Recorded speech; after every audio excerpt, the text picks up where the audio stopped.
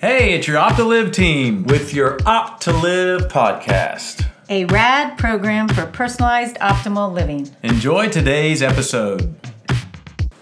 Hello, everybody. Here we are, week 2 on the breathe and meditation component. And we have Linda Banter, Dr. Amy Banter, and of course, I'm Eric Banter. And we're grateful to be here with you today. I think the breakdown today is meditation. And if we look at what's going on in the United States, there is a lot of stress. And we know that meditation can help that. I think some of the statistics right now are 20% of Americans have had a diagnosed behavioral health condition. And another one, Amy, that I've seen is that 1 in 5 office visits is of a behavioral health condition. Does that sound right to you as a doctor? For sure. Anything from anxiety and depression to insomnia, memory issues, all kinds of stress-related issues.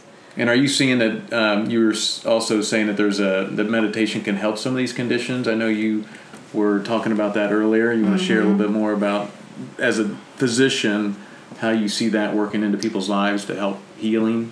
Yeah, it's fascinating. There are lots of studies going on right now because obviously something that we all worry about as we age is our brain health and our cognitive decline that a lot of people get worried about, or am I going to be at risk of Alzheimer's or dementia? And there's a lot of studies going on and actually proven benefits for meditation and helping our overall brain health. It's interesting, a lot of people will refer to Alzheimer's or dementia as type 3 diabetes, and the reason they talk about that is that increased blood sugar, even if you're not diabetic, but just running an on average higher sugar than normal can increase your risk of dementia. And also, and then that goes back to like having a high insulin level. And the way that all works is that under stress, as we talked about in our prior podcast, our body's signals kind of get out of balance. And so our brain is sending all these stress signals, which then goes to our adrenals, and then those pump out something called cortisol.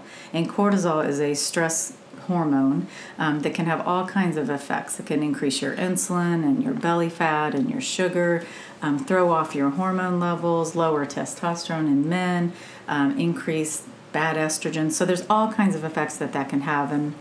And what they've done is they've actually been looking at studies and showing that meditation has a very positive benefit in lowering those risks and balancing out those hormones, lowering your risk for cognitive impairment. And part of it is through like improving your sleep, balancing out your hormones, balancing out your sugar. And I think they're still trying to study. They don't have it all figured out, but I can definitely say there's proven positive benefits medically for other health behaviors like depression, anxiety, in addition to just our overall focus, mental health, and memory and cognitive decline. Because wasn't cortisol, the whole purpose of it was either to fight or to flight?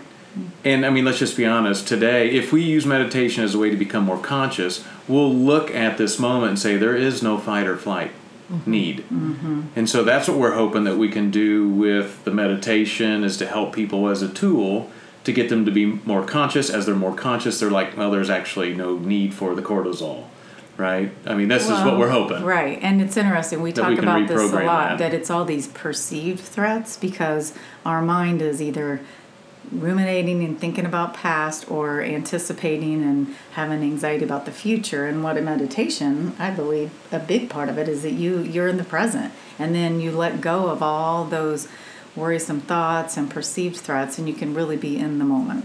And this is true with just every one of us today. But we've also worked with people with trauma that, their mind is a lot of times wants to go into the past to try to reprocess something, and or anxious for the future because it's afraid it could happen again.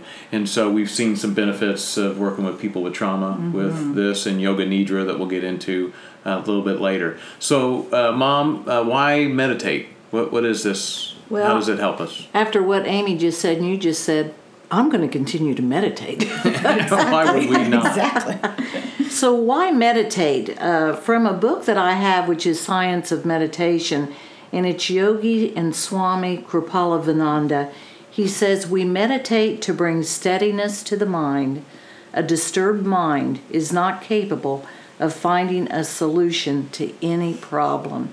Wow, is what I say. Well, think about today. Whether you're in corporate America or you're working from home or whatever, think of all the things and the problems that we have to, the trying to find solutions to things in our life. And to your point, if it's a very busy mind, it might not be the best solution that you come up with. Not at all. As a matter of fact, mental peace opens many closed avenues of wisdom. Mental unrest closes many open avenues. Did I say that right? Many open avenues of wisdom. It seems like I said that backwards, and I'm going to read it again. Mental peace opens many closed avenues of wisdom. Mental unrest closes many open avenues of wisdom. So only that state of mind which generates mental peace can bring wisdom to us. And that sounds right to me. Yeah. And that is exactly why I practice meditation. And I use the Insight Timer. I know that is mentioned on our webpage. I use Insight Timer, and I meditate for 20 minutes a day. Well, we have on shamrockwellness.com, we have for each pillar a knowledge base and practices. So we've got some of that. We'll continue to build on that. But check that out under the knowledge base. You'll see, I think, references to some of the books that we mentioned. It also goes in on the practices that have. I think we have the deep breathing, the 2-to-1 right now. Yoga Nidra is an area that can also help, and the Insight Timer app. Right. And we need to realize that meditation is really inner yoga. And we are about yoga. I've practiced yoga for well over 40 years. And I came into it physically wanting to do something. And this journey brought me to really becoming still within myself. Patanjali mentions what is meditation. When the thoughts get diverted to the point where mind is fixed without creating any other flow of thoughts, it is called meditation by the wise people. And I love that. So please continue to watch your breath. Sit down 5 minutes a day, watch the breath. Use the techniques that we mention on our website, and you will find yourself being able to meditate, whether it's 5 minutes or 20 minutes. That's great. Yeah, check us out, shamrockwellness.com. We're grateful to be a part of your journey of wellness and healing. Hey, this is the Opt2Liv team with your Opt2Liv podcast. And as always, breathe, eat, move, sleep.